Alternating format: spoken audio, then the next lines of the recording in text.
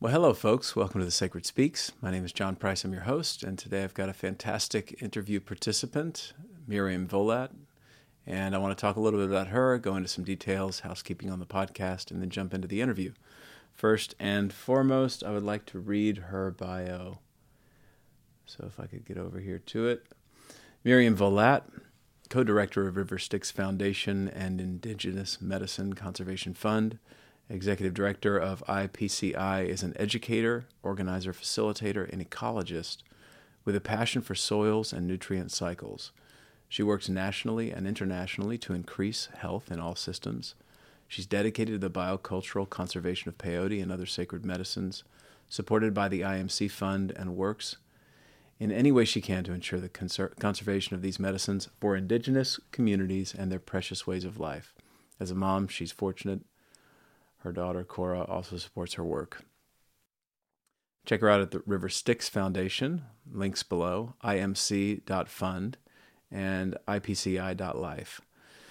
So Miriam, thanks for participating. Thank you for doing what you do. That was a fantastic conversation to have, and I'm eager to introduce it to you, the listener, and the viewer. I also want to talk a little bit about RiverStyx, just reading from their website, RiverStyx Foundation. The RiverStyx Foundation is a philanthropic organization that strives to work at this boundary place through grant-making and seeding nonprofits. RiverStyx attends to the places in society and our psychology which have been relegated to the shadow out of fear, ignorance, and Puritan influence. Recognizing that which is repressed only festers and breeds pathology and its unnatural separation. In so doing, may we come into greater balance, beauty, and belonging. So thanks to RiverStyx Foundation, I had a wonderful time at the Parliament of World Religions, hanging out with all you guys. What a great crew. I really enjoyed that. Thank you. Okay, onward. I also have another bit of gratitude for Hunt Priest. Check out episode 94 with Hunt Priest and Jessica Felix Romero, where we talk about Ligare, and I really have Hunt to thank for connecting me with Miriam. So thanks, Hunt. Just a couple notes. I want to shout out to the Young Houston, Jung Houston.org. I love all that they are doing. Disclaimer, I'm on the board over there, so I'm a pretty big advocate of the work they do. I want to thank Modern Nations and direct you to the track that's at the end of the episode with this amazing song that's been the theme song called Clouds. Thanks, guys, in Modern Nations. And for the Center for Healing Arts and Sciences. This is a boutique integrative wellness center that my wife and I started many years ago. And we are the sponsors of this podcast. It's, quite frankly, the reason why this podcast exists in the way that it does. It's because of the Center for the Healing Arts and Sciences. So check it out at thecenterforhas.com. Again, links below. And a question to contemplate through this episode. I'm very curious. I've got a couple of books and interviews that are coming up on this subject, but culture. I want to explore culture, and I'm certainly thinking about how culture can become sick, and in what ways the overlay of the culture onto the individual can corrupt and distort the fluid expression of that individual. And in the kind of Jungian psychoanalytic world, we talk about adaptations. So adaptations that we make through our individual developmental lives.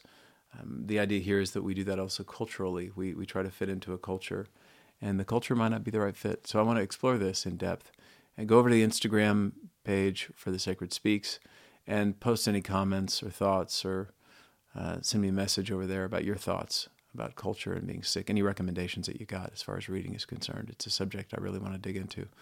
Okay, for now, check out The Sacred Speaks at thesacredspeaks.com. And other than that, I think that's all. So for now, we'll leave it there. Thanks for joining us. And be sure to share the episode and post about it and like everything that's out there. Much appreciated. For now, we'll leave it there.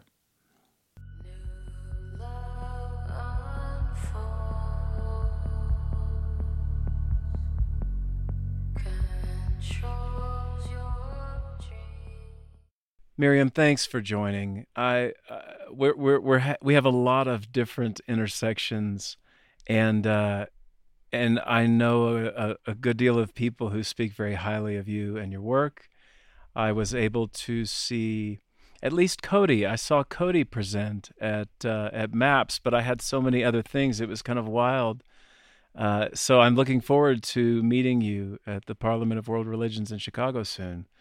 And thanks for joining here today. We're going to talk a lot about some material that has, of course, been represented in this podcast, but so much that hasn't. So your voice, as we were talking earlier, getting acquainted, your voice speaking for traditional cultures, traditional medicine, ceremony, and I think that larger question of culture and this major question of what we're looking at on how do we introduce these radically destabilizing compounds to our religion and spiritual culture here in certainly in the United States, but in the West.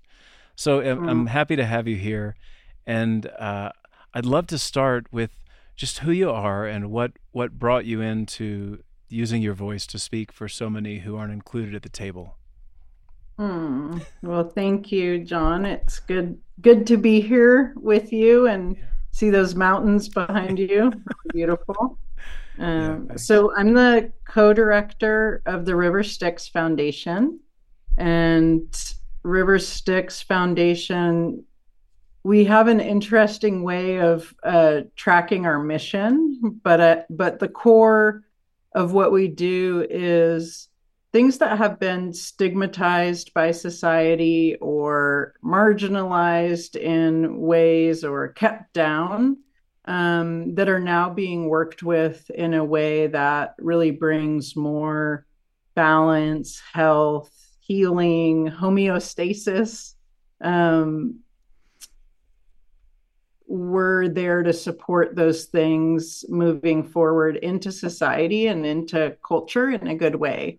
And so that's sort of our rubric. And for me, I have a background in studying ecology and soil science, and I worked for many years doing multi-stakeholder work and community education around sustainable regenerative agriculture and water issues and climate issues. I even spent some time doing climate action plan work for the state of California on different ag industries like dairy and things like that.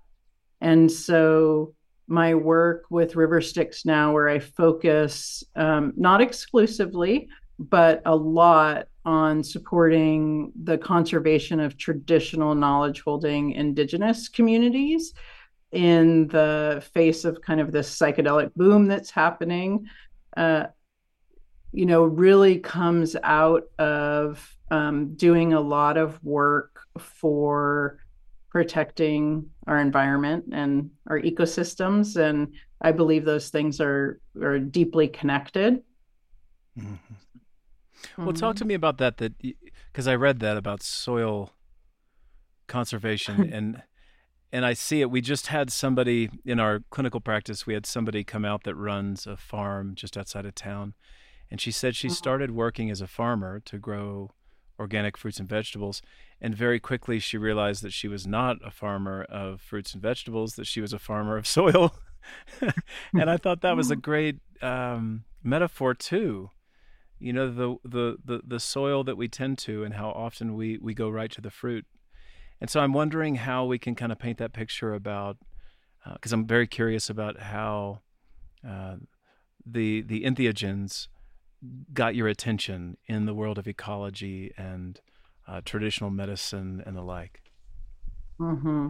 Well, as you know, along with supporting traditional knowledge holding communities to have their own medicine sovereignty and their own ability to protect their cultural knowledge, which cannot be separated from their territories and the Mm. places that they live.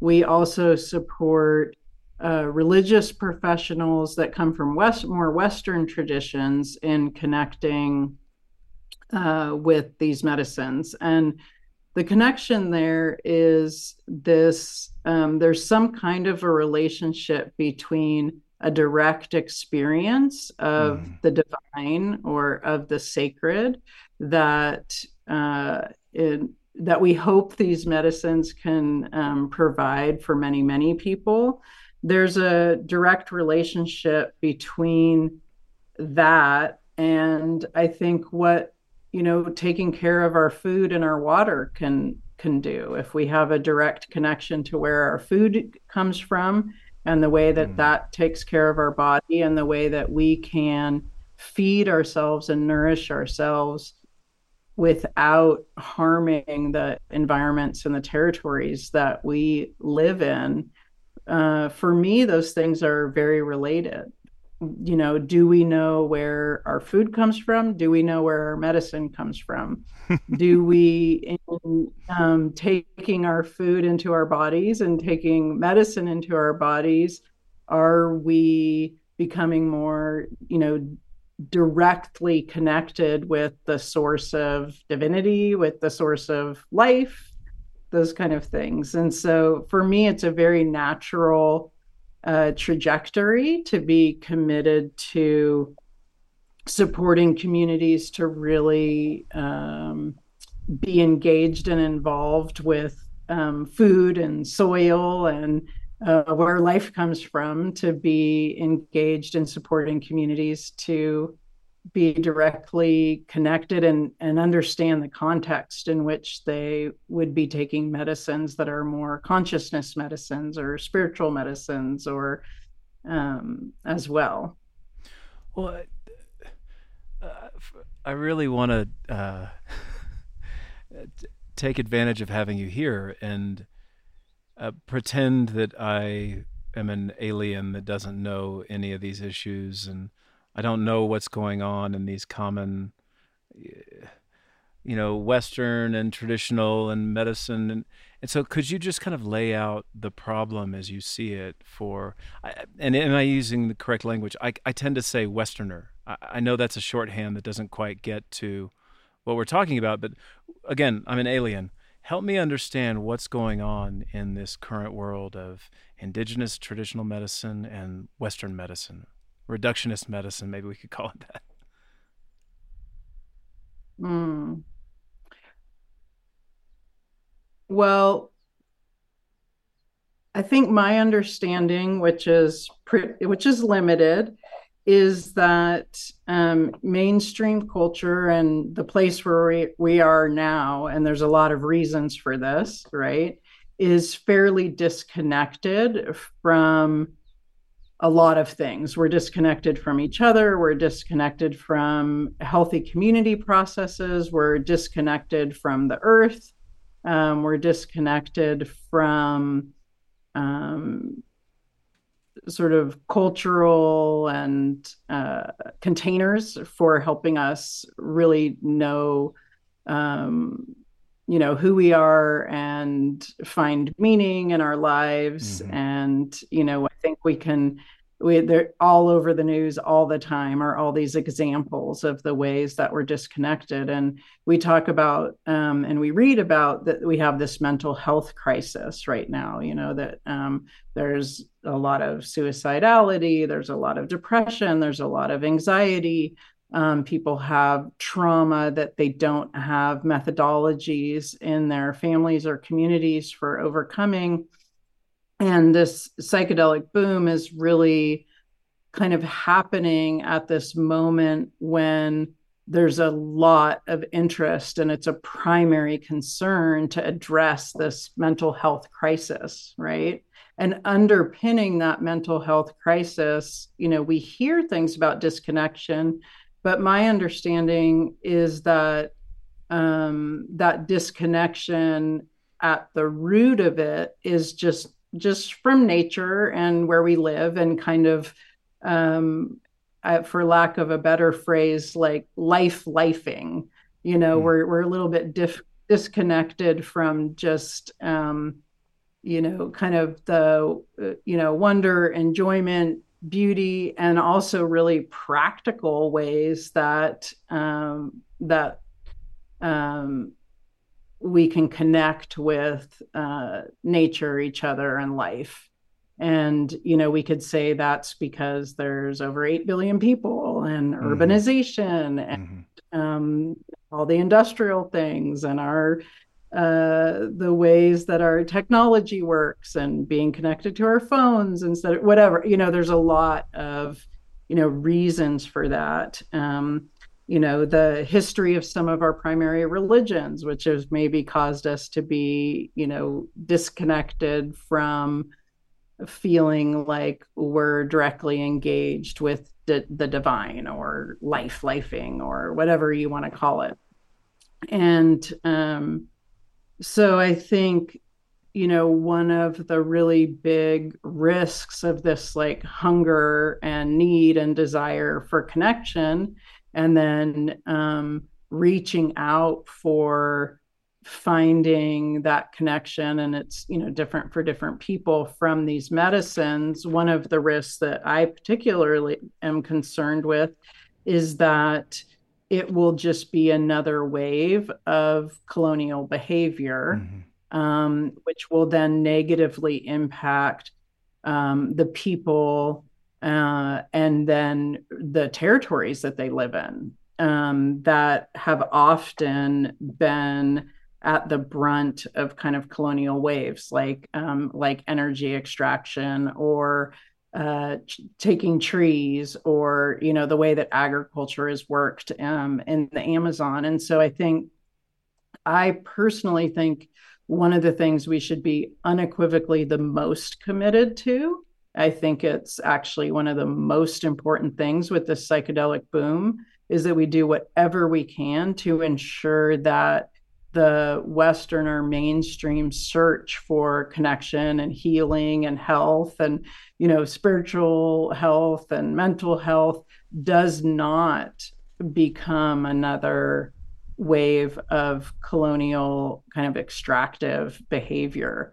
And I feel like not only is that kind of, for lack of a better word, like a moral imperative, but it's also really important for the state that we're in right now, which is, we're in the sixth greatest extinction, which is the first, really human mediated extinction. We have biodiversity.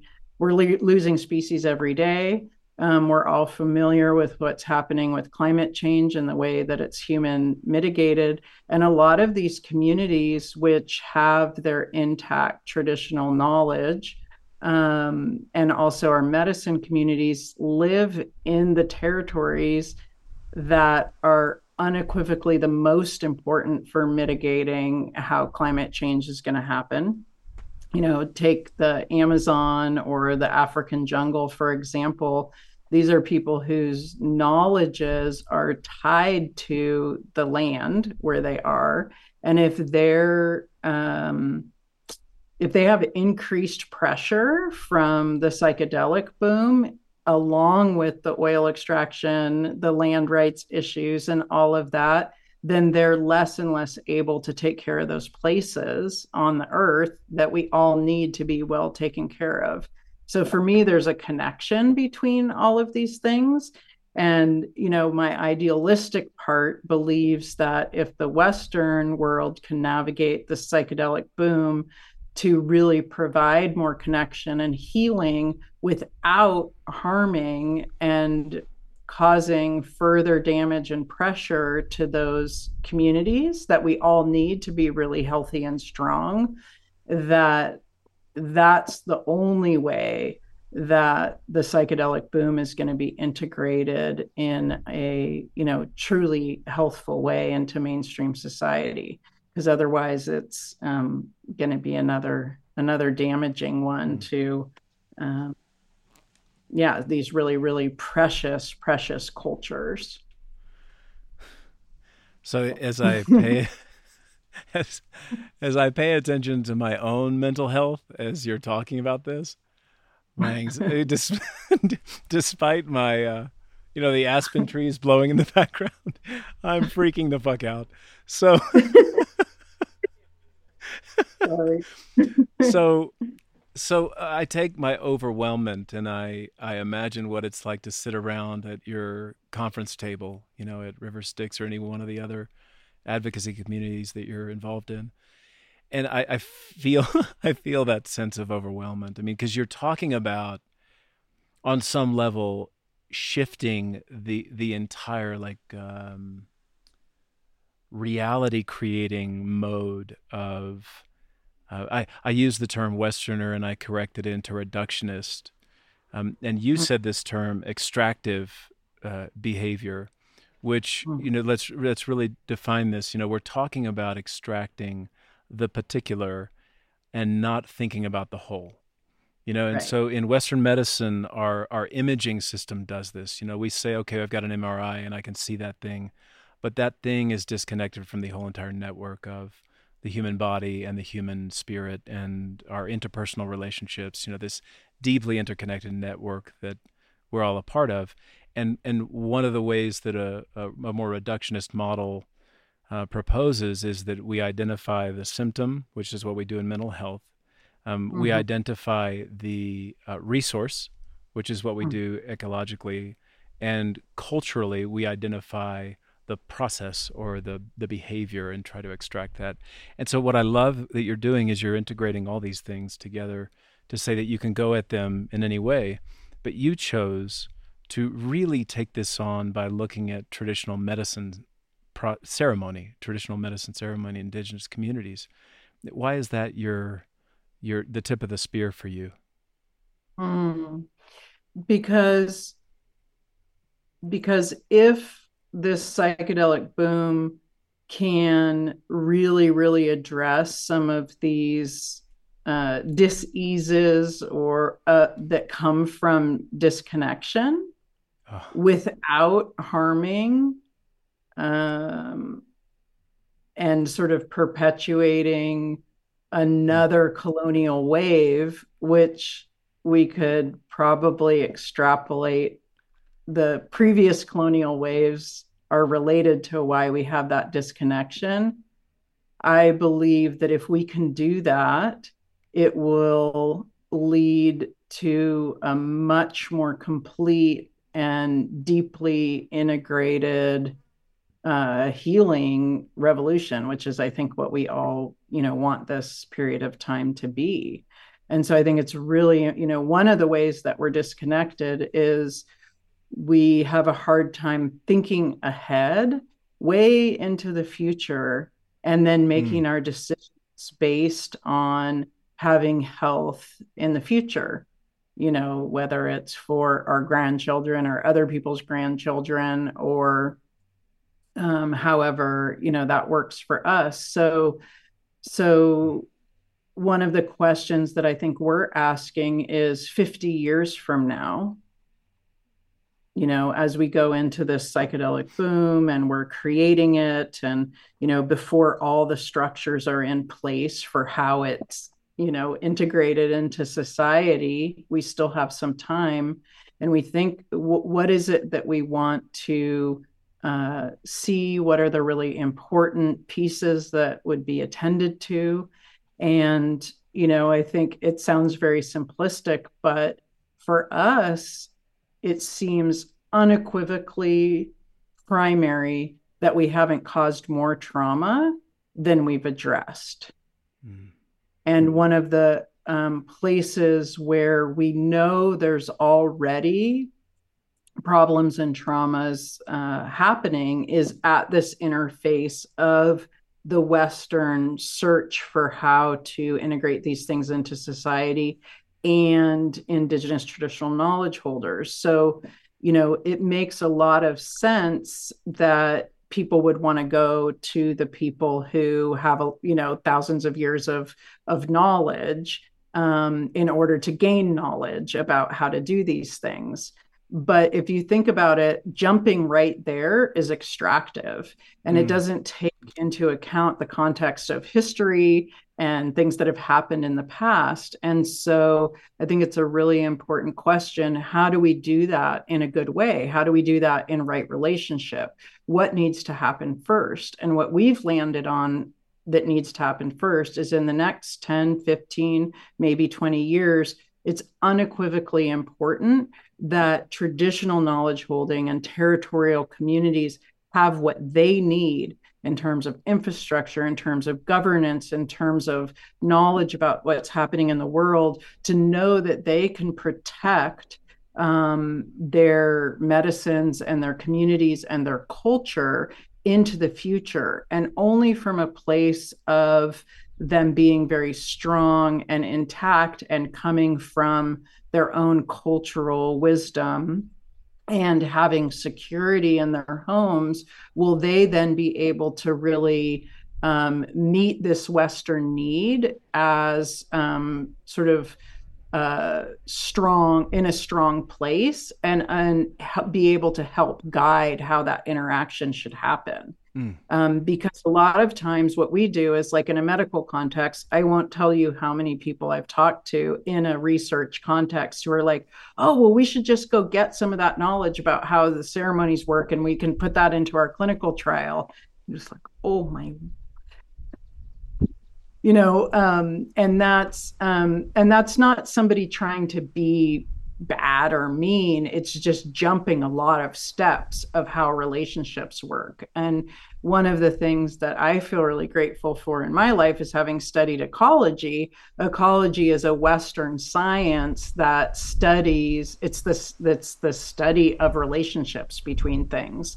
And so there's a way where studying ecology really trains you, oh, actually the relationships between things are really, really important. So I think that this inquiry about what does a good relationship look like between, sort of a Western, whether it's like medical or lay person, attempt to develop some cultural norms around how to integrate these medicines.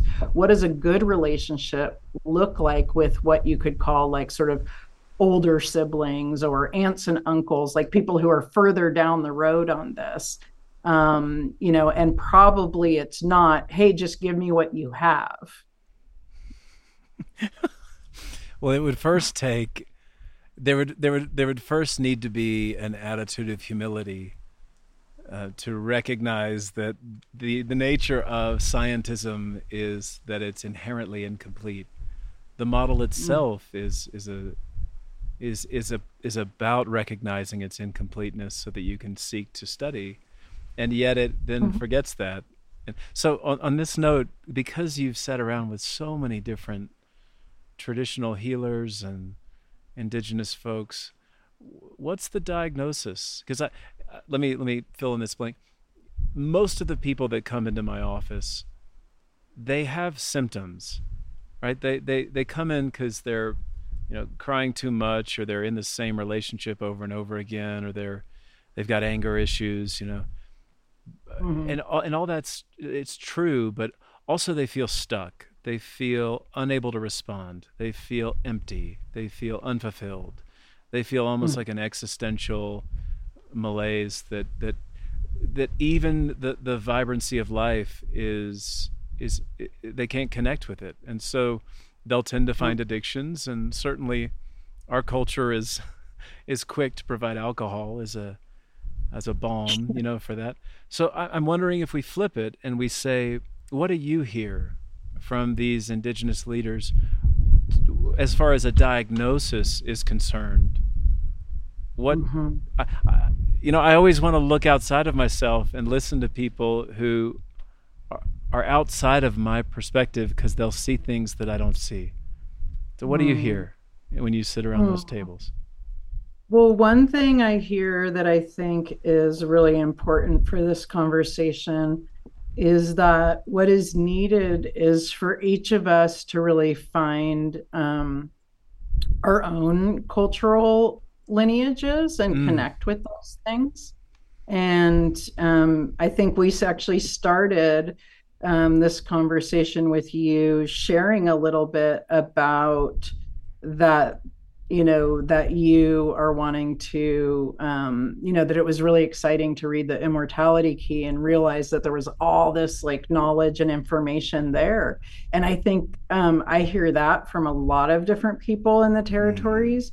What if we were to all really lean into what there is of our own, kind of cultural lineages and get to know ourselves that way? I also think getting to know the place where you live. I mean, we're all, many of us are in these diasporas, even in, in Native American communities. They've been moved and they're in different places. And, one of the things we hear from a lot of the community leaders that are territorial, Indigenous leaders that we're supporting is that the languages and the ceremonies and the ways you work with medicine are all tied to a place.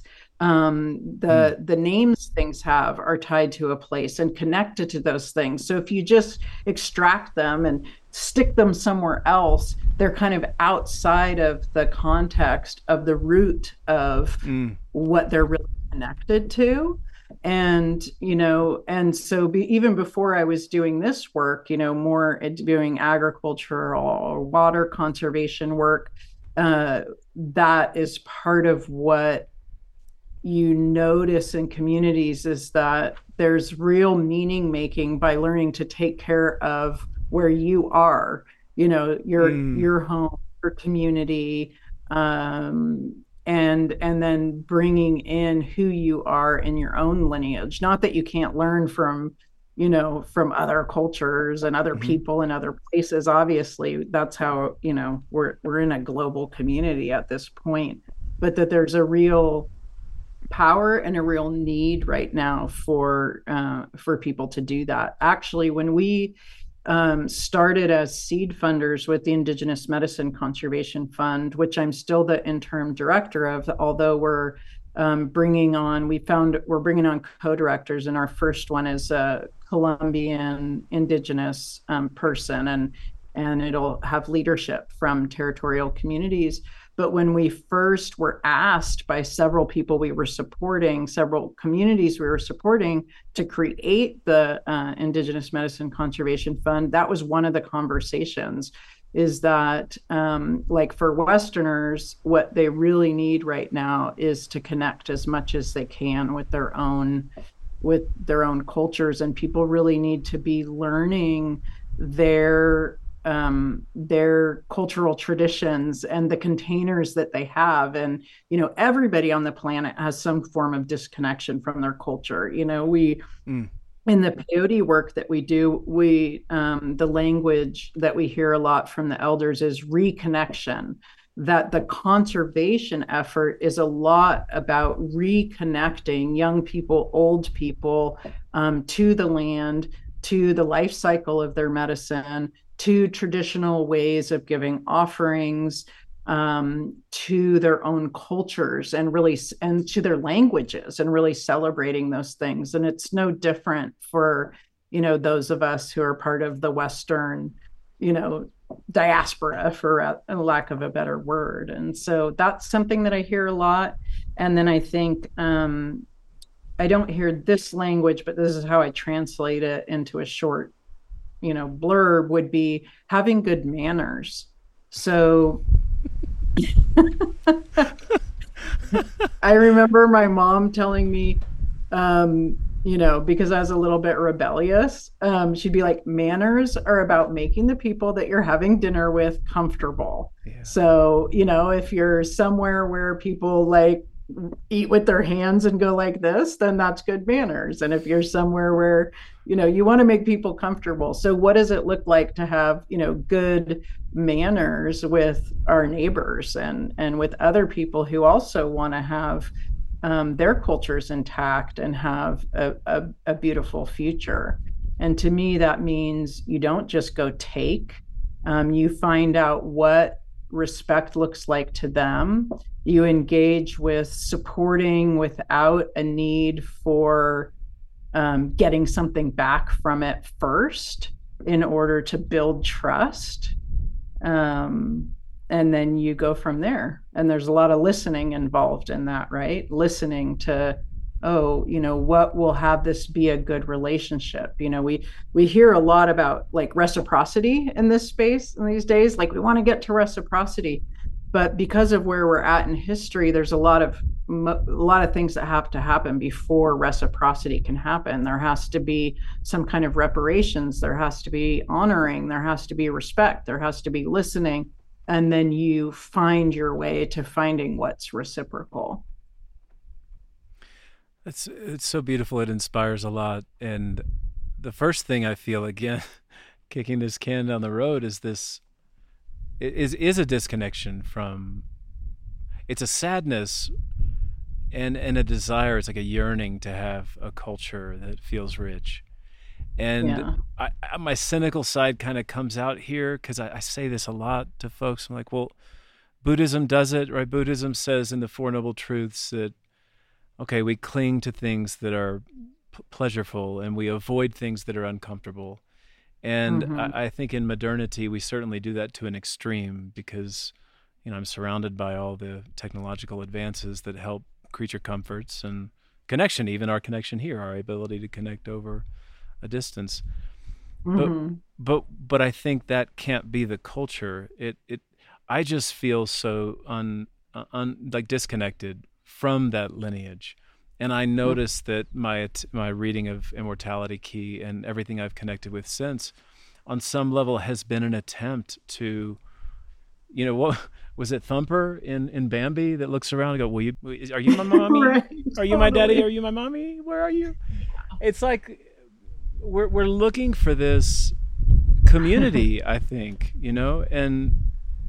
and we find it. And I think I want to go back to substance for a second because Jung said something very beautiful about alcohol. He said that alcoholics are spiritual people. They just found the wrong spirits, Right. and there's so much to unpack in that.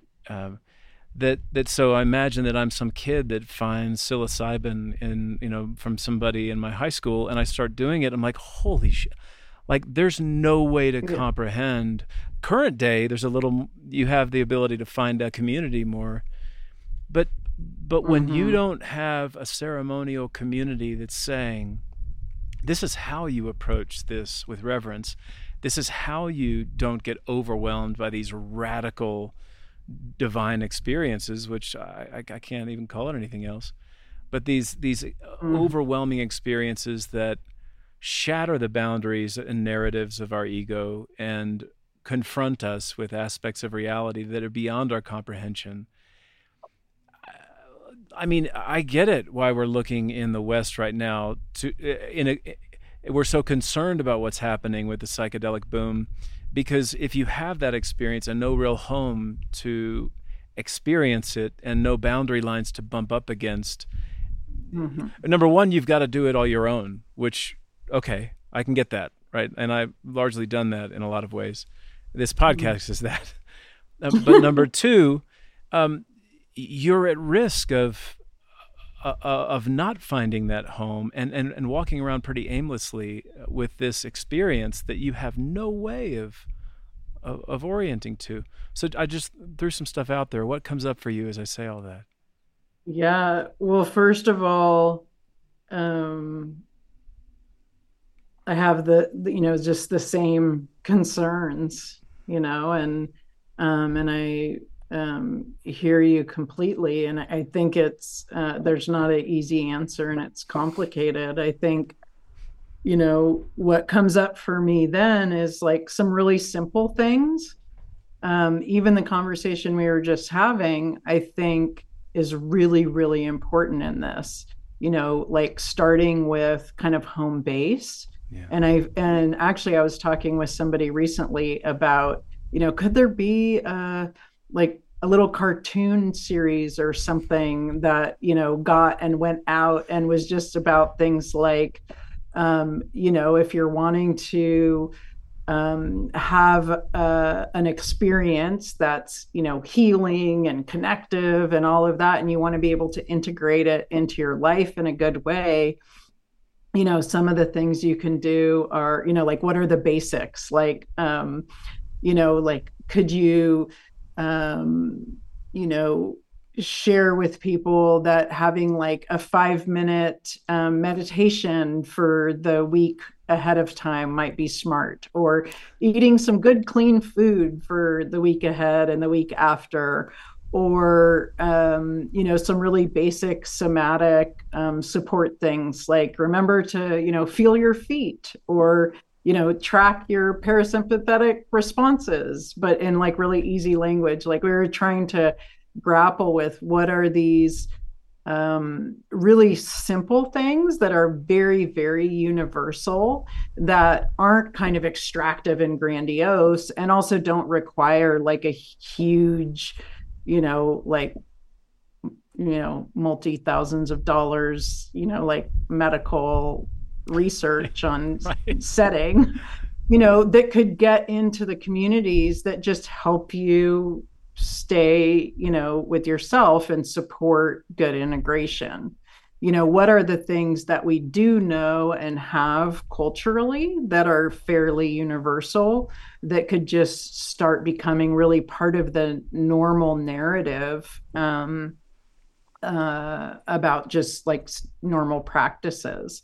So I think that's a lot of the work that has to happen right now, is for people to be really thinking about looking at sharing just some of these really basic, simple things, Mhm. you know?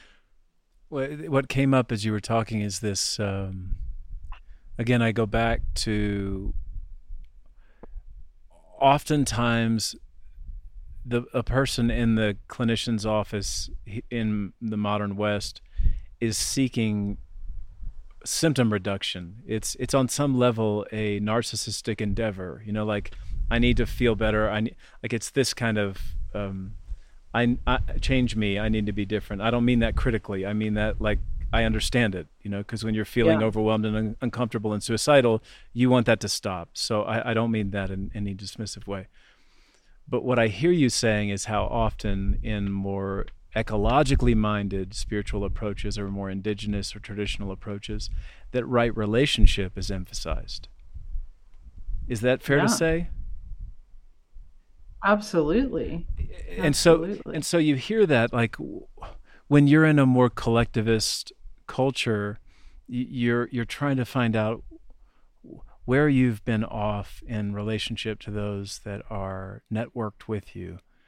And what does this symptom mean in relationship to others that you're in relationship with, as opposed to let me get rid of this symptom because it's making me uncomfortable? I think both have to be true, but Absolutely. could we say that one diagnostic issue, if we're diagnosing Western modern culture, is that the set point thinks in terms of symptom reduction as opposed to healthy healing relationship with self, other, and nature? I think that was very well said. Fair to say? And I think that that brings us back to this piece of like, the incredible amount of, longing and grief that's in most of our lives from being disconnected, whether it's disconnected to our own culture, disconnected from our place, disconnected from our community, disconnected from having, really clear routes for having a meaningful life, whatever that is. I think, the starting place is around the really simple ways that you can connect. And whether, whatever the history is, we do all live somewhere, and we do all come from somewhere, Mm. and we are in some network of relationships. So I personally would agree with that's that has to be there. And I know, I mean, I have people with mental health issues in my family, and I have that, and there is a need for symptom relief Yeah. sometimes, because you can't even get to the place if you're Yeah. deeply depressed or really having real suicidality, of finding a place to connect. And sometimes you just need, some relief from the pain in order to find a first place to connect. And I think that's, I mean, I've seen that over and over, but I think it's really important on the personal level, the community level, the movement level. I don't know if we're really in a movement. That's why I call it, this boom, to really pay attention to where the places are that need good connection. And they're not always inside of a time when you like took some medicine, right? Right. It's everything around it. It's preparation, Yeah. it's integration, It's how we conduct business. One of the things that we have a lot of concern from the Indigenous communities that we support is around patents. The whole idea that you can own a molecule that was created by life and the earth and whatever your context is, like divinely, and then you're going to assign an ownership to it, which I had the really awesome good fortune of getting to support one of our partners in presenting to WIPO, which is the World Intellectual Property Organization. And he is a Dene ceremonial leader. And they asked him, so what do you think about intellectual property? And so he really thought about it through his cultural and personal mindset. And what he shared was, well, everything that is about how molecules are formed, which is about how the structures of our bodies are formed, or even the soils in different places, mountains versus valleys, all of that, all of the intellectual knowledge for how that works and how all the relationships between them are, that actually all belongs to nature. It all belongs to the earth. So there is no way that a human law supersedes the unequivocal reality that belongs to nature, meaning natural processes and the history of the earth and how different atoms have formed with each other. Like it's not possible to own that, even if you make a tweak on it or whatever. So, and a lot of Indigenous communities are really concerned about this idea of patents and ownership of sacred medicines, which we know from our human history that ownership does not necessarily lead to good decision making. Right. In fact, it's sometimes the opposite. Yeah. Right. And so, anyways, that's what comes to my mind with this, where, it's really, really important that we not lose the connection between, we have an individual person with a mental health issue who's, really looking for connection. And if we're going to use these medicines to help that person connect, it has to be done in a context of relationships to other kinds of support. And some cultural containers. And whether we like it or not, the way we do business and the way we conduct how people get access to things is part of that relationship. Mm-hmm. So I know this maybe sounds a little bit far-fetched, but I think it's part of addressing a mental health and disconnection crisis, how we do business. And if we start saying that some particular company can own a medicine that is about deep health and healing and is a consciousness medicine, then we're not helping that individual person feel like they can lean into a more, connected, respectful world. And so sometimes I'm a little idealistic, but I hope that this psychedelic boom can take on things like that and draw those kinds of connections. Because if you're in a room with your iPads on and you're taking a psilocybin, even if it's a synthetic molecule, and there's no acknowledgement within the system that got it to you there of these other relationships, then we're doing the same thing we've done with industrial agriculture, where we're not acknowledging relationships. And then we get into situations where we have whole swaths of land that are not productive anymore and aren't full of fertility anymore, because we didn't pay attention along the way to making sure that we keep the relationship going between the microorganisms and when we're applying fertilizer and, all of these things. So, I think there's a lot to be learned by some of the lessons we've learned from, our history with agriculture to some of the things that we need to pay attention to within the psychedelic boom. And it's really hard and it's really overwhelming to talk about things like that because it's really complicated. And it seems like what would your ownership and patent process and your business process have to do with like an end user patient who's just trying to get over depression? What would the connection be?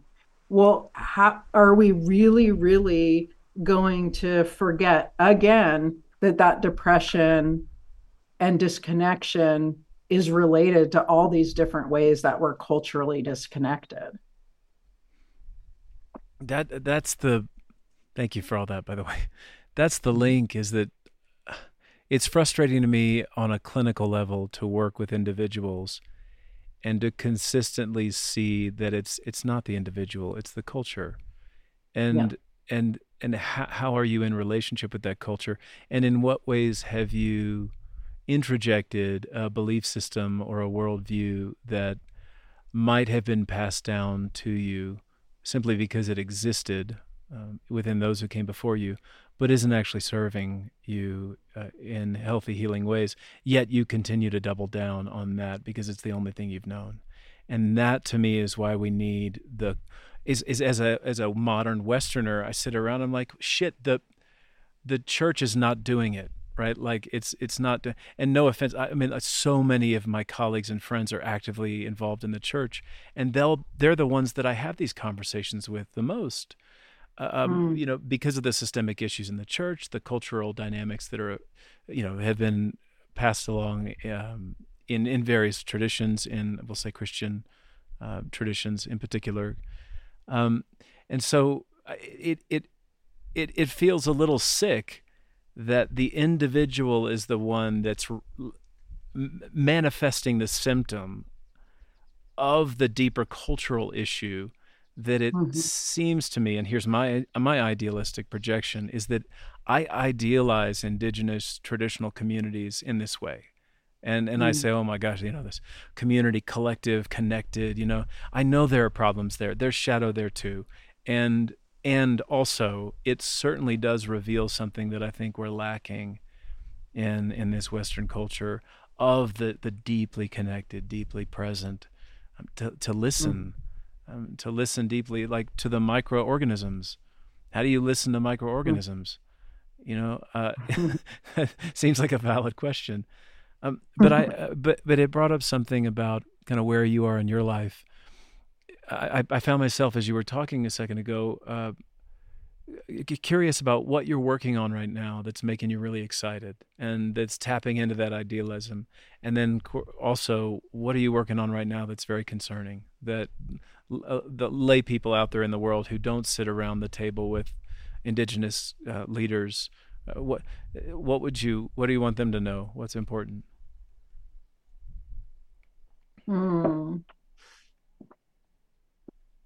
Well, right now, I would say I have two disparate things that working on that are really exciting. Maybe three. I'll say three. And one actually is through RiverStyx, we support a couple different kinds of efforts of really ensuring that good cycles are in place in things that happen all the time. So we support compost toilets, for example, getting used. And so, and I feel like that's really important. That's something that every single person has to deal with their waste every single day. And we could actually, like, imagine if you had a quorum of people in the United States who didn't actually have to put that in clean water and actually got to turn it into something beautiful that will grow more food.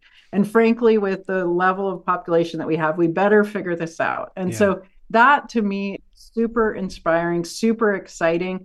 I think it's like a personal cultural thing that in the United States, not very many people get to have the experience of. Other places they do, that actually really helps you pay attention to just yourself and what you're contributing to right? So, what am I contributing to today? And if you have a compost toilet, you get to know that you're contributing to the future fertility of some beautiful place.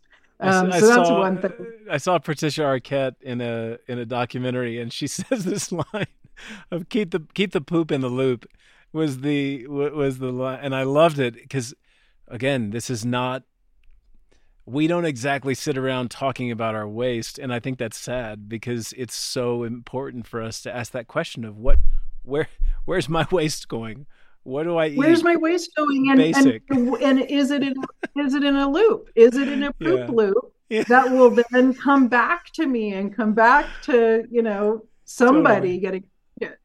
So super excited about that. I feel like it's really, I mean, it sounds mundane. It's so mundane, right? But it actually has very high impact. And by the same token, we're really supporting composting of human bodies once they Mm. pass. And Mm-hmm. Mm-hmm. we've supported through Recompose the like law changes so it can happen, and then the creation of these beautiful spaces. We've been doing that now 6, almost 7 years, I Wow. think, with RiverStyx as a big commitment. And now those places have waiting lists.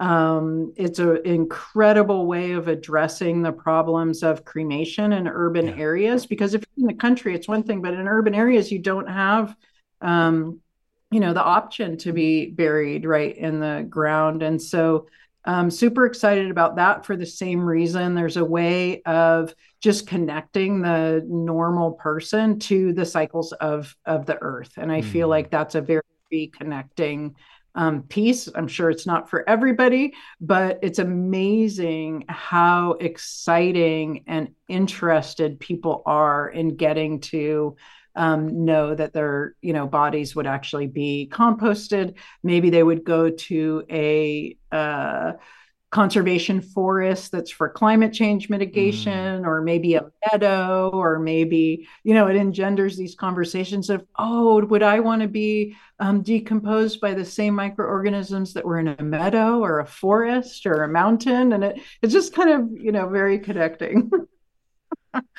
So I feel like those kinds of things are unequivocally important.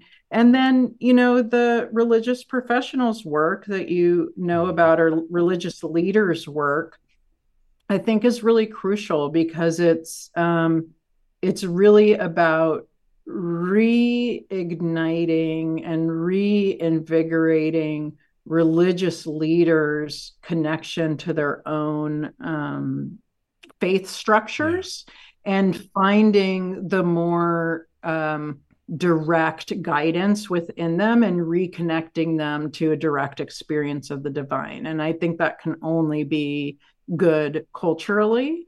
I think that there's a lot of healing to be done with, especially within Christianity, about its historical impacts on certainly Indigenous people and on the earth.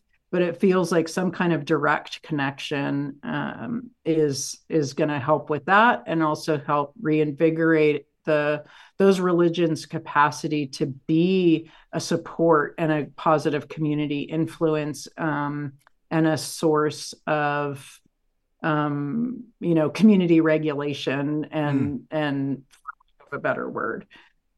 And then, of course, the third thing is really this Indigenous medicine conservation work. The ability, I mean, I just feel so honored that I get to be unequivocally committed to placing the needs and wants and direction of traditional communities as the strategic guide for how to ensure that they have everything they need to be able to weather the next 20, 50 years with their cultures and medicine traditions more intact and more strong than maybe they even were 15 years ago, for them to be able to continue that. And I feel like it's really important to just focus on those communities having what they need and want, and being the directors of what that looks like, And if there's some kind of exchange with the dominant culture at some point, that will come from right relationship. So those are the three things I feel really excited and honored to get to work on. What I like about what we're talking about is that we're not talking about the experiences that people have when they take medicine. You know, these medicines. To me, it's so. I really appreciate the inclusive nature of the way you're talking about all these various issues. You know, we can talk about traditional medicine ceremony and very quickly connect composting toilets, which, you know, that's it's not that, you know, maybe that's that part of me that's like, how, I mean, I totally get it. And I empathize with people who are like, how the hell did you get there? You know, but it's, my projection is that the way we got there is that when you think in terms of those networks and those relationships with beyond your own experience, you have to think in terms of how you're showing up in relationship to food, water, earth, other, self, and just I'm just pretty moved by the wide range that you offer. Which so now going to the other side, which is what are the challenges that you're facing, any of the struggles? Mm.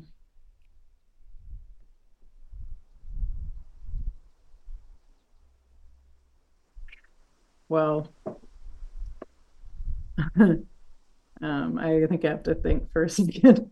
Take your time. Yeah, take your time.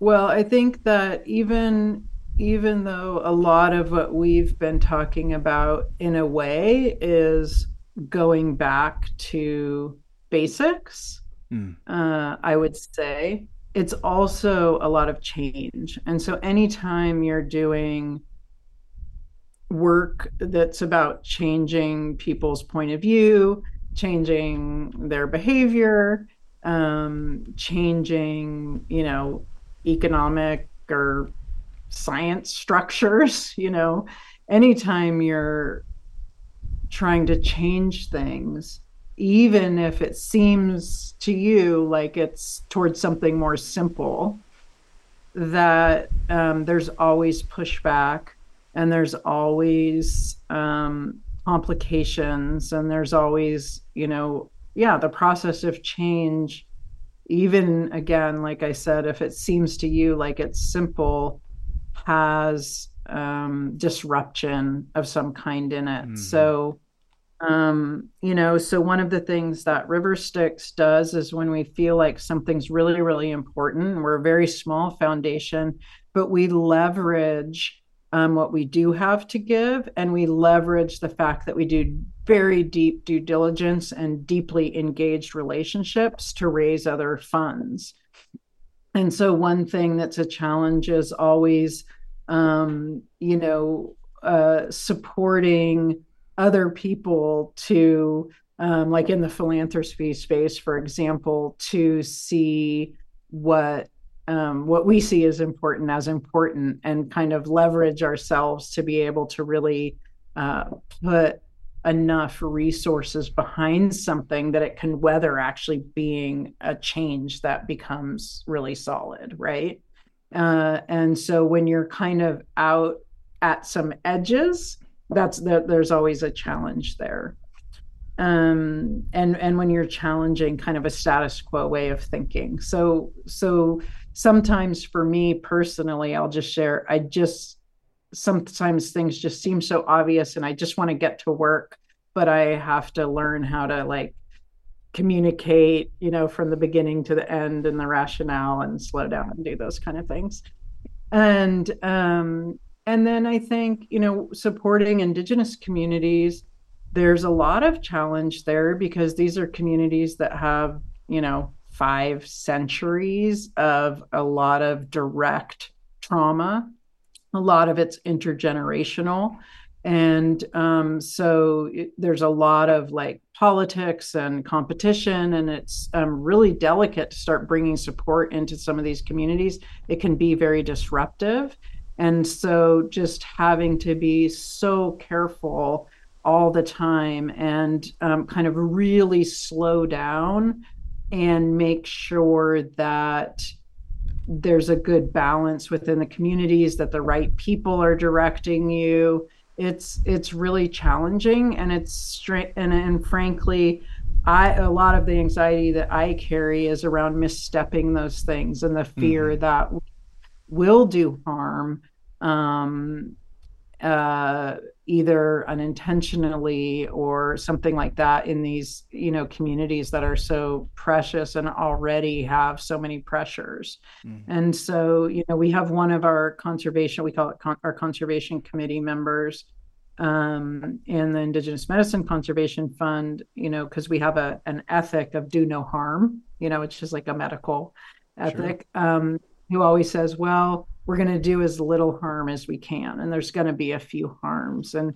that's really, I struggle with that a lot, and sometimes struggle with, like, we're being very brave by moving into the territory, but but yeah, sometimes I just want to put on the brakes with certain things and wait until we really know a lot more. And yeah, so I struggle with, I personally struggle with that. And I think it's one of the big challenges, is that these are already delicate, complicated communities. And Mm-hmm. so interface between sort of the Western mainstream psychedelic boom and these communities has to happen. Those voices need to be there because it impacts them. But even the interface, like, we just supported a group to come to MAPS, and they got to, we had Indigenous community leaders from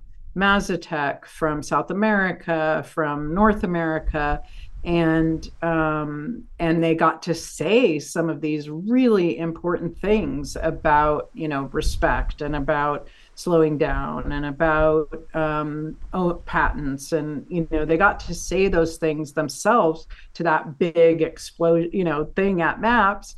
And but then they also get criticized by their own communities. Why are you talking to those people? Why are you there? Yeah. And so there's always like some risk to this exposure at this interface. And so that's really challenging to navigate in a good way, and support the people I'm supposed to be supporting, with knowledge and information, and spaces to be that are direct, without also feeling like you're kind of harming something, or there's something a little dirty, or you wish you didn't have to have like an elder have to go into a space like that, or it's so foreign to them. um yeah, and then I think the other big challenges, which you kind of alluded to, is, I think, this personal longing and need, and the mental health crisis, and all of that. It's really hard to talk about when you have these personal crises. I just had a nephew who commit suicide recently, so I've really been, really thinking a lot about this. Like, um, how do you really communicate in a way that's understood, the connection between that individual and these larger processes and systems? I think sometimes, in the public health arena, there's people who are good at talking about that. Like we learned through the obesity epidemic, it's not an individual who has just an individual who has obesity. You have to address that, but it's also our whole food system, and what people Yeah. have access to, and their economic situation, and all of that. So we do have ways of understanding the connection between the individual and these bigger structures, but that's a big challenge for me. I think, especially in the psychedelic space, is communicating about how those things can move hand in hand. Yeah. I wish your family There's a lot of healing. worry in doing this work. Mm-hmm. What's that? I wish your family healing. Thank you. Yeah. Thank you. I am consistently in family systems and spaces where losses like this reverberate through so many lives. So just sitting with that for a moment.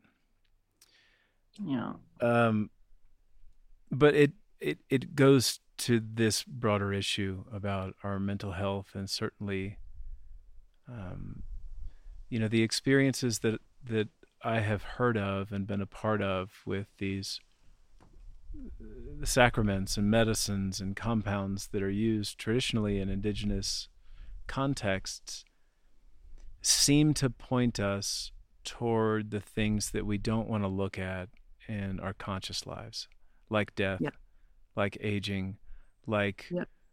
the pain of our own existential terror of Yeah. being a finite being, for the time that we're here, and regardless of theology or metaphysics. Just so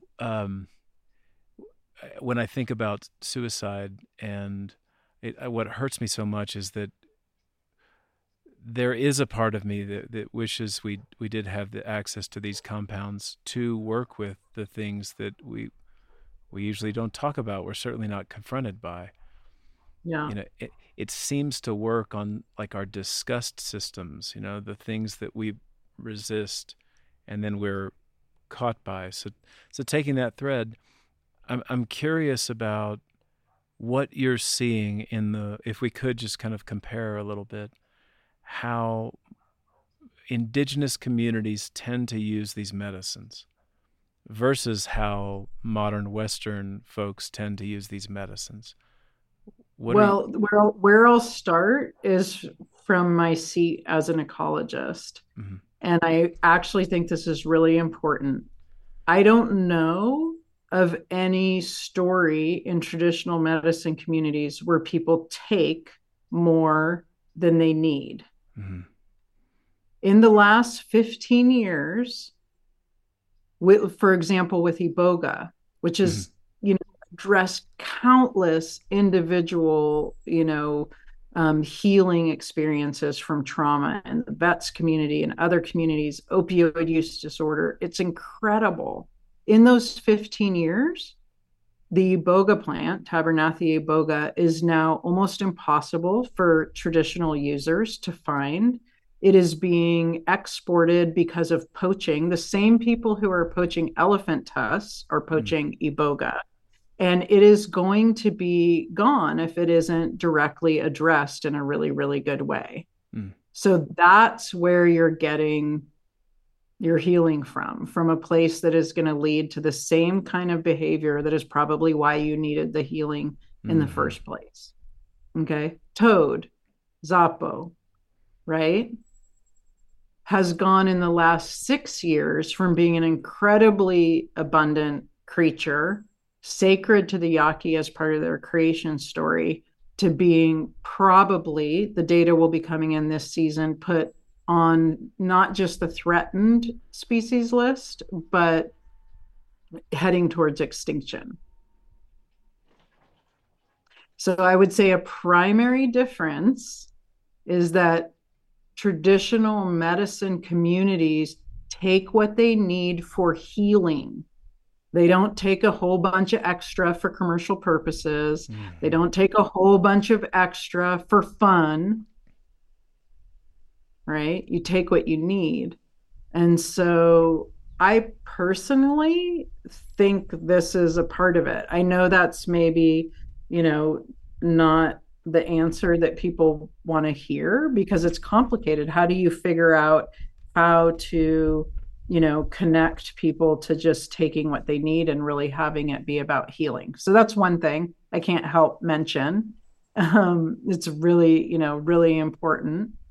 Even Wachuma, we're learning, which is this incredibly sturdy, unbelievable, plant that you can actually grow almost anywhere. but there's many varieties in the highlands of Peru, and there are whole valleys that have certain strains that are now they're almost gone because of the Wachuma kind of tourism trade. So I'm not saying this is easy, but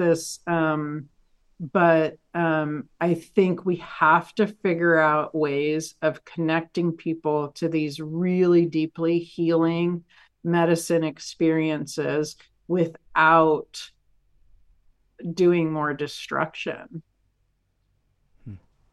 So, anyways, maybe ask your question again because No, what I was I reflecting on is two things. The first thing is that I noticed you got fired up as soon as I asked the question. So there's some energy that's stirred in there. And the second thing is I was back at your comment about manners, and and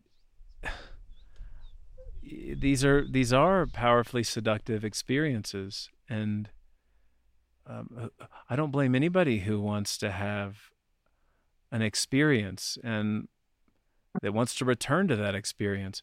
But in part, I think that what we're looking at is that ego, the egoic grasp that we inherently do as humans, we need some kind of guide rails in place to provide us an opportunity to channel those tendencies that we inevitably are confronted with, that I think religious traditions have certainly mapped out for us in our histories. But now religious tradition, back to my kind of previous argument, is that because we're we Westerners are unhooked from the initial ecstatic experience, the core religious event, and then figuring out how we relate to that event, both individually and collectively, that to me is a pretty decent definition of what religion is.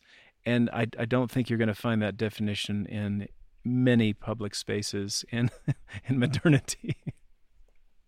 Well, I like that definition very much. And what it brings up for me is another thing that I've heard and thought about a lot is, I really had to deeply explore this during the time when I ended up kind of getting in some conflict with Decrim Nature, Mm-hmm. because Decrim Nature was this movement that was about cognitive liberty and the right to nature.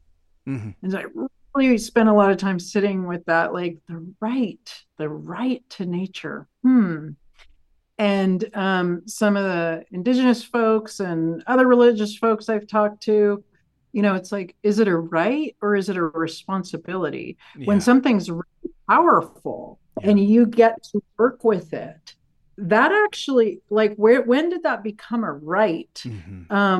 Why isn't that a responsibility? And then that completely shifts the whole way to think about it. And, what if it was considered a real responsibility to take on, like, sharing these really powerful consciousness medicines with people who are really hurting and longing for more connection, and obviously addiction is really complex, and there's, I'm not trying to simplify it, but if we just turned it around and said, wow, these are really powerful, these things have the power to help us feel reconnected, or at least set us on a path of knowing of having a feeling of being, connected, whether that's being disconnected from our ego or whatever, and that it's an incredible responsibility to then know how to navigate doing life with that. Mm-hmm. And what if we just, took that on as a frame as opposed to a right? And then I think that in a certain way addresses that taking aspect to it, which, when you're hurting, right? Of course, when you're hurting, there's you just want to grasp at things, right? Totally. And get the thing that you need. And so I feel like this piece is a big part of it, culturally, is, when I'm hurting, how do I find somebody or find in myself, the capacity to take responsibility for doing something really major and sacred, and that changes my perception and my consciousness and reconnects me with my own lineage or with the divine in general or whatever that way is. And we maybe we don't have a right to that. Mm-hmm. Maybe there's a responsibility that comes along with those things, those moments. I don't mean to be critical of the right the right mentality, the that mentality you're talking about. But it does Mm. seem a little immature in that it to to to me it actually is exactly what I've learned about in the Genesis story, where there's a mistranslation between stewardship or husbandry is the term versus dominion, and the enormous mistranslation that contributes to this idea that I have dominion over nature as opposed to I'm in right relationship to be involved in the husbandry of the ecology of the world that I'm in. Mm-hmm. And those kinds of unfortunate mistranslations are part of what I have to recognize is in me as a human that has a greedy part of me, a hateful part of me, a self-serving part of me. And that's my responsibility, is to recognize that all those forces are within me, and I have to continually contend with how they show up in my life and how they affect other people. So I'm with you. I guess I really align with that curiosity that you have around the right versus responsibility. Well, and I think one of the big challenges right now is how do we, within the psychedelic boom, in order for it to really benefit, so many people in our communities, how do we get some structures in Yeah, place, some norms in place that support us the same way you were talking about religion is supposed to that's right. support us to not have our decision making and what we're creating right now be driven by that, like the greed part or the like Mm-hmm. I have the right part or the and I think that's one of the big challenges is how do we have structures in place which help us because Yeah. we're all kind of immature and we all want everything right now and Yes. we all get pissed at people and the number of like interpersonal relations that get in the way of like doing the good work and blah blah blah blah Yeah. blah. But so what are those right now? I think is one of the biggest challenges. I think for us at RiverStyx, I think clearly this religious leaders piece, whether it's the Western Mm. religious leaders, the traditional Indigenous, spiritual leadership, really getting supported to be their best and have everything they need to do their work Mm-hmm. well, seems like a high leverage place.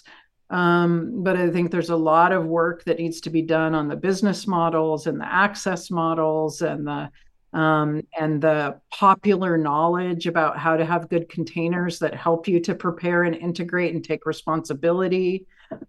So, but I think that is a lot of it is, yeah, what are the, I mean, I have a big inquiry around it and my more cynical side is like, probably not. It's just going to be like mayhem and, some good things will happen and some messes will be made and here we go, whatever. But I'm, I really try to stay in this place of like, yeah, what are some of those structures that will really support the unfolding being about taking responsibility and reconnection Mm-hmm. to ourselves, who we are, and yeah. This thought comes up, and I want to be mindful of time. So as we start to kind of, Mm, merge through our closing, um, this, and again, not to be cynical, because I think going to a concert and having a radical experience with the collective and everybody singing one voice to the music and moving together and while taking some kind of substance sounds fantastic on a lot of levels. It sounds concerning about what you might open up because it's so unpredictable, the environment, but When you talk about psychedelics, for a long, long time, people have been taking LSD and going to concerts and having radically healing, beautiful experiences. So, with that said, what I hear in more indigenous traditional communities is that the orientation is not just on the ecstatic experience. It's how you take what you experience in the ecstatic experience and merge that into your mundane life, and so that it's part of your daily living, that you're exploring and bringing in what you experience so that you live a different life. And that's where we get into this conversation about integration and the importance of having a cultural process by which somebody can orient themselves in that, in how they're bringing the fruits of their labor to benefit the collective. Joseph Campbell talked a lot about this, of course, that it's like when you go to the underworld, what's the elixir that you bring back to contribute to the whole? And I don't think that a lot of folks, a lot of the majority of people don't think in terms of taking LSD, for example, and having an experience to then change your life. I think, at least my projection is, they're having the experience to have the experience. And that's powerful. Mm-hmm. And that's magical on a lot of levels, but it's just not complete. And I think that's one of the things that this ecological model really gets, which is that interconnection between the sacred and the profane or mundane, Mm-hmm. and how to bring those Mm-hmm. to be in more healthy relationship than just I go there maybe to church or my sacred place or my sacred ceremony on Friday or Sunday or whatever day, and then I have it there versus bringing it here. So I just to reflect on that, I think that's an important part of the process. Anything come up for you as I say that? Yeah, you reminded me of I had the good fortune of getting to work doing outdoor training with folks for almost 20 years. It's how I put myself through graduate school.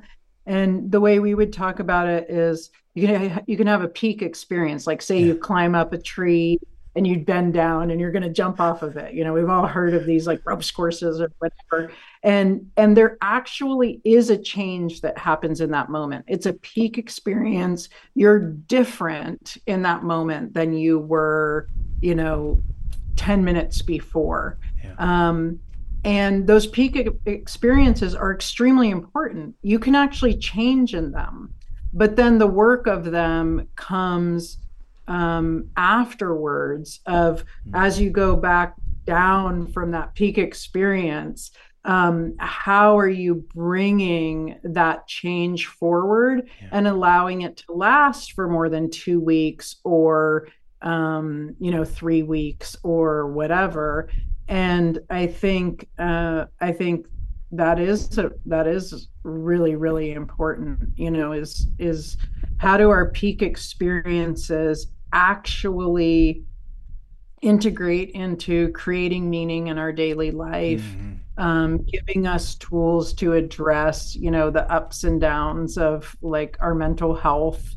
How do they actually impact how we engage in our in relationship with, the rest of the world. And I think that is a big, important, focus point. And if we don't integrate some of those experiences, then we're not really utilizing the incredible, power and taking responsibility for what is available to us through these kind of medicines.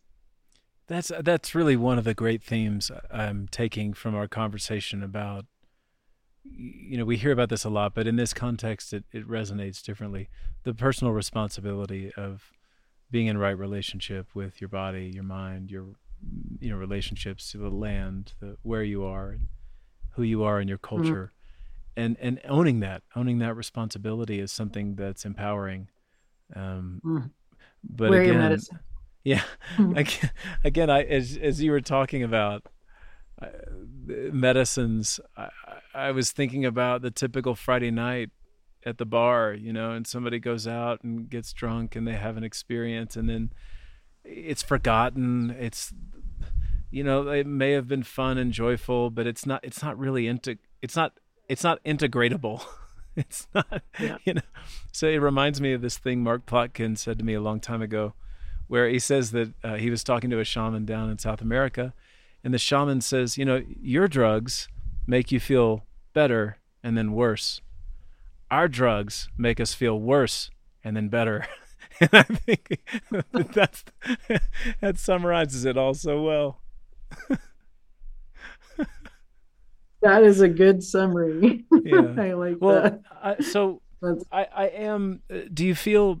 I'd love to give you an opportunity to fill in any blanks about these funds and the nonprofits that you work for. Is there anything we're leaving out there? I certainly want you to point people in that direction. I will have links all over the place, but anything that you'd like to say in closing about those spaces.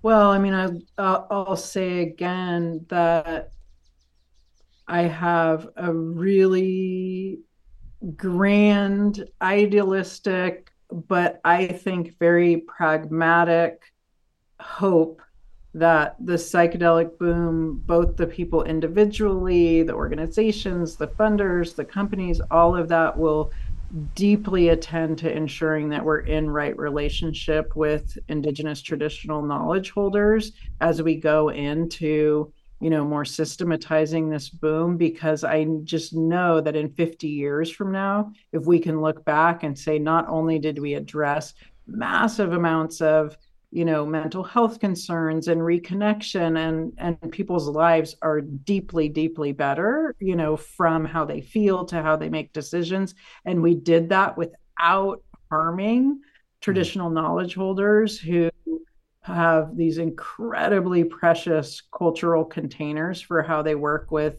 medicines and their territories. It's just going to feel so good. It's just going to be so I really think it's one of the solutions to having a positive experience that doesn't turn colonial. Yeah, that's a good reminder. Well, anything else at all? Any thread we've left dangling out there?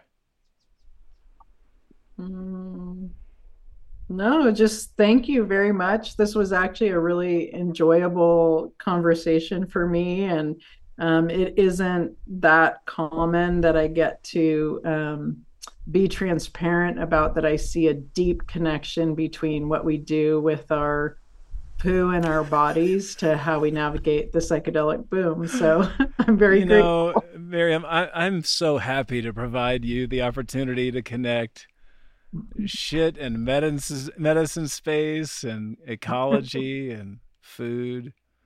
Really, thank you. You're I a gift in this process for me is that as the editor of these podcasts, I get to listen back, and I'm eager to reconnect with all the things we've said today. So thank you for what you do in this space. I mean, I'm certainly a beneficiary for what RiverStyx is doing and in all your work.